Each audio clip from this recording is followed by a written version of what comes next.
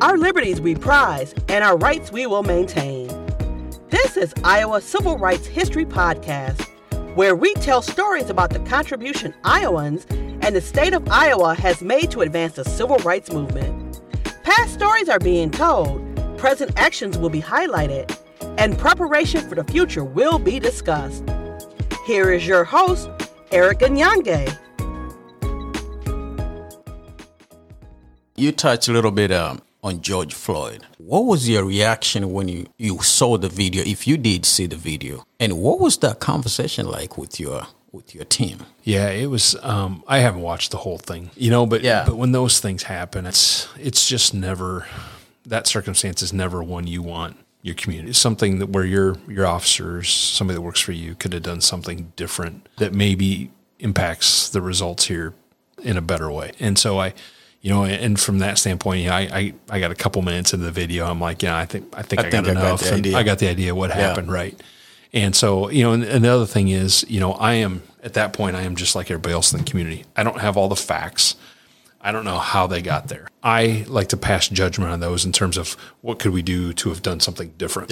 Yeah. Would it have changed the outcome? I don't know. Mm-hmm. But, and so I think some of it was, a chance for us to just discuss with staff, the responsibility of our actions out there every day. It's we have a supervisor on duty every day who's a member of management, whose responsibility is to go intervene in some of those different kinds of situations for us locally. And so it was just a chance to have that conversation again. Sometimes officers get pulled into stuff. They get pulled into it emotionally, and they just can't find the balance that they normally have. It's just gone. I mean, I've been there. I've been a cop for 25 years. It happens sometimes, and despite your best effort not to do that. A lot of the times when that happens for us is like in vehicle pursuits and some of those kinds of things where having a neutral, objective set of eyes that's not right there involved in the scene helps us to make better decisions. And so that's really the responsibility for our first line supervisors, is to go do that kind of stuff. And so it's to get out there and figure out what's going on and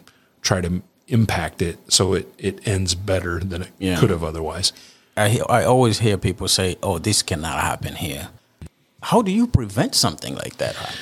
I think 100% prevention is probably impossible. A dream. Yeah, it's impossible. But I think the things that you can do that I think we know work well is you hire good people. I mean, I think that's the first start. You got to have people that care about human, want to be part of the community, who I think are out there every day answering questions about what the police do in their community. And so I think a lot of our people do that. We have I would say about over 60% of our department has some tie to the area, on duty or off duty. But if they're staying in line at the grocery store or at Target or wherever, and they see somebody they know who's going to say, hey, what about that thing that happened yesterday? And it's a chance for us to explain that right then and there, and so I think those are great conversations, because when we can knock down those questions as they come up, I think it builds a lot of trust in our community, because we can explain it right now and our community gets an answer from somebody that they know and they respect. And I think that's always a good thing. But I think the training piece of that is really important. We've done some things in the last 2 or 3 years that I think are good. We've got some things on the radar that we've been planning for before all of this that got held up because of COVID that I think are going to be really good. And I think that training piece is the best thing we can do to expose our officers to different ideas, to give them the skill set to de-escalate, to problem solve, to troubleshoot, all those things in the field as they come up. And then, always with the final responsibility then being really supervision and accountability, because use of force incidents automatically get a review in our department through an administrative investigation management system that we have. And so when we have a trigger incident, it goes in, and that review starts with the supervisor and then comes up through my office when it's done. And by the time it gets to me, I'm usually just signing off on it because all the work has been done. But it documents what happens and what we did, and the use of force was appropriate and reasonable, and just what the circumstances were. And the idea is to make sure that we've got some accountability to that. That system helps us track who the involved officers are, who the involved parties are. So if there's any kinds of early intervention or warning or trends that are starting to come out of that, it starts to, the software can figure that out and let us know. Okay. And so those are some of the other ways that we try to prevent that. How do we flush out the bad cops? I think, we incentivize telling the truth and having integrity and speaking up. I think that's one thing that's come out of some of this discussion, is the duty to intervene. And so I think that part's really important. I have to be honest with you, Eric. I've been a cop here in Iowa for 26 years now, and I've had one time in my career where there was a need for intervention and we did. And it's just not something that we see frequently. Yeah. I mean, I think people would be really stunned to know the real numbers in most agencies, and they're very, very, very, very small. Okay. And it's really, there's a study that the Dolan, just to put some numbers to this, the Dolan Consulting had, but they did a study a couple years ago, and they estimated that the police in the United States have 380 million contacts with the public every year. 380 million. That's a lot. Just to put those numbers into some, and so in those encounters, there's about 46,000 assaults on officers, and then about 15,000 of those result in some injury to the officer. Only 1,000 times a year does a civilian die at the hands of the police out of 380 million contacts. Wow. And I think, just to give you the loose numbers, 270 of those in the last year they counted were African American. I don't know the total number of people of color, but that says that dealing with a police officer in our country is still safer than having surgery or getting struck by lightning or, all those other things. And so I think, all of that to say that intervention piece, while important, is happening. And I think most people are doing a pretty good job of that. Yeah. And I'm glad you brought that up. Why do you think then you guys get more bad rap versus any other field? I think right now, it just has a lot to do with our where we are in our country. We are probably the least unified as we've maybe ever been in our country, which is really interesting. I think, we're really at that instant gratification piece of where we are with technology and just with how we live lives in America, right? I mean, we got first world problems, right? Like, hey, my dinner wasn't ready on time. And we are the most visible arm of government. We put our uniforms on every day and head out in our communities and drive our marked cars. And we're a target for the media just because we're visible. I think the media drives that narrative. And it's who can get the first click and who can get the lead story, because the revenue and the sales and the money that the media makes now off the clicks for those stories is what drives the narrative, whether it's right or wrong. So that's why I think we're in the crosshairs. What do you think is the disconnect between our civilian and the police officers? I don't know. I think that the biggest thing sometimes is people see us as just not human. I think that's probably the farthest from the truth. I think some of our people take stuff home that's not easy to take home. They encounter people on their worst day under the worst circumstances, and it's not very often you get the call back later that says thank you. That just doesn't happen a lot. I put my pants on one leg at a time, just like everybody else does. And so I think that's one thing we try to do through our social media, tell that story of we're human too. And here's us on a good day. And these can be rough days for us too. And so we try to illustrate that sometimes with the pictures, with some of the appreciation things that come into the department when people show up and, drop off, cookies or, things that we can maybe share with kids at car accident scenes. Somebody will bring in, sometimes we'll get a donation of stuffed animals that we'll bag up and put in each squad car. And then, when we end up at that crash scene where mom or dad or somebody gets hurt and has to go in an ambulance, we can at least hand a kid a stuffed animal and give them something to smile about for a second and provide a bit of distraction. Tell me, what do you think, or what do you feel when you hear the word defund police or abolish police? The first time you heard it, what was going on through your mind, and what's going on through your mind today when you still hear those words? I wonder is the word I would say. People just don't have an idea what our officers do every day, particularly locally. I mean, I think, we're not a big city. We're big for our region. And so, we have kind of a leadership role in our region as being the kind of big department for 8 or 9 counties here. I just don't think that our community, for people that go to bed at 9 o'clock at night, maybe they don't have any idea, and sometimes honestly, that's more days and afternoons in terms of some of the mental health things that our officers deal with every day. Some of the people in crisis that we encounter, that our community has a low understanding. Most people don't have any idea. How do you educate the community? Yeah, I've pondered kind of doing a tweet along with our officers. One day I'm going to go ride with an officer, and what we're going to try to share pictures from the field. Obviously we're a pretty small community, and so it would be hard to keep people from being identifiable But I think if our community understood exactly the challenges that our officers deal with every day, it would really change their perspective and understand that defunding is really the wrong approach. I think, we're where we are because things have been defunded. Mental health, substance use, and those things, they got to find a home. And, to law enforcement's credit, and I'm not just talking about Mason City PD here, I'm talking about nationally, I think the police, for the most part, get it right most of the time. I mean, we walk into situations all the time that we don't maybe know how to deal with them, but we get people through it, and we leave them as good or a little bit better than we found them, and tried to help them solve the problem. Yeah. And so that's really our goal. Yeah.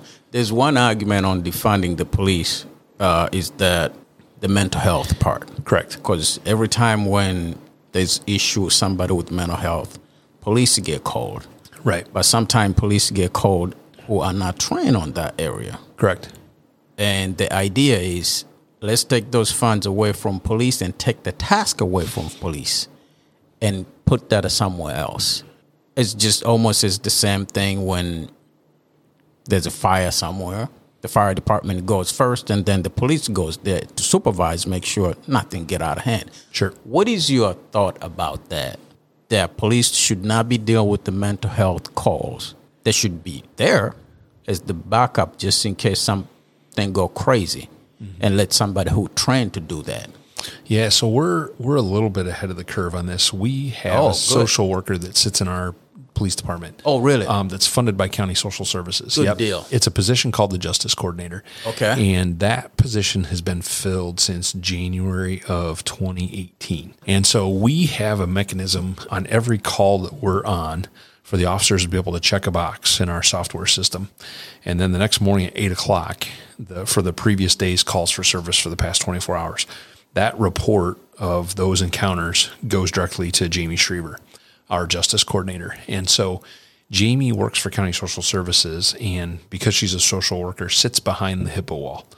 And it's a record system for County Social Services separate from the police department, but it's a chance for her to try to build the resource and the support net around frequent flyer mental health cases for the police department. And so the idea is that we're trying to avoid criminalizing mental health. We're not arresting them if we can avoid it for petty offenses that are going to put them in jail. Yeah. We're not using force on them. All the things that are not going to help them with the mental health issue. And so Jamie then turns around and works to try to reach out to their doctor or their provider or their family. Or sometimes if they're in jail, she'll go talk to them there about where are you going when you get out and how are we going to kind of get you back on track. And so sometimes it's just a matter of a med check or getting somebody back on their medication, or they're due for their injection therapy and they missed their appointment, or it's getting family just back involved to make sure that, they have transportation or, whatever the need is that caused the crisis the day before for the police department to encounter them. And it's to try to get them back into those supports. So I like the idea of having embedded social workers, but some days we need them and some days we don't. It's hard for us to predict the load. Yeah. And so I think, for our part, on the training side, we've all of our officers have mental health first aid training. Over the course of the next couple of years, they're all going to get a training program called ICAT through the Police Executive Research Forum. It's called Integrating Communication and Tactics. It's a de-escalation strategy that's starting to show some real promise. We'll be trained up on that. And we're also going to implement our crisis intervention training. And we hope to get about 65% of the department or so trained in CIT when we're done. I think with the support net that we have with County Social Services through the Justice Coordinator position and the ongoing training, I feel like we're doing really good. We have an evaluator as part of our grant that we're currently on. We're working on a 3-year mental health grant with the feds that we applied for and got about $500,000 in funding. We've had several quarters where we haven't used force at all on anybody with a mental health. With everything that's been going on in the country, do you and your officer feel pressure to treat black suspect or black people that get pulled over or anything like that different from whites? I think there are certainly situational opportunities where that comes up. I think depending on who the players are, I think we assume sometimes we're just playing under those rules. just because of the narrative now, but I think at the same time too, our officers do a good job of fact finding. And, I think, the terms I'd like to talk about here are discrimination and disparity, right? Discrimination is out by itself. The description is wrong, illegal, immoral. And disparity, I think, is the approach that we're looking for. Like, there can be a fact pattern around a person of color that we encounter at work that makes the circumstances in situation A different from the circumstances in situation B, where we're going to have completely different resolutions to those situations. But there's some of that disparity that, because of the fact pattern, is appropriate and reasonable. And so I think, I think for people to blanket say, hey, the police are always going to do this in this situation, that's great until you find the exception, right? I mean, it's like every other rule you make for your kids or those kinds of things. Like, they're going to find the out. And so I think, for us, it's writing good policy.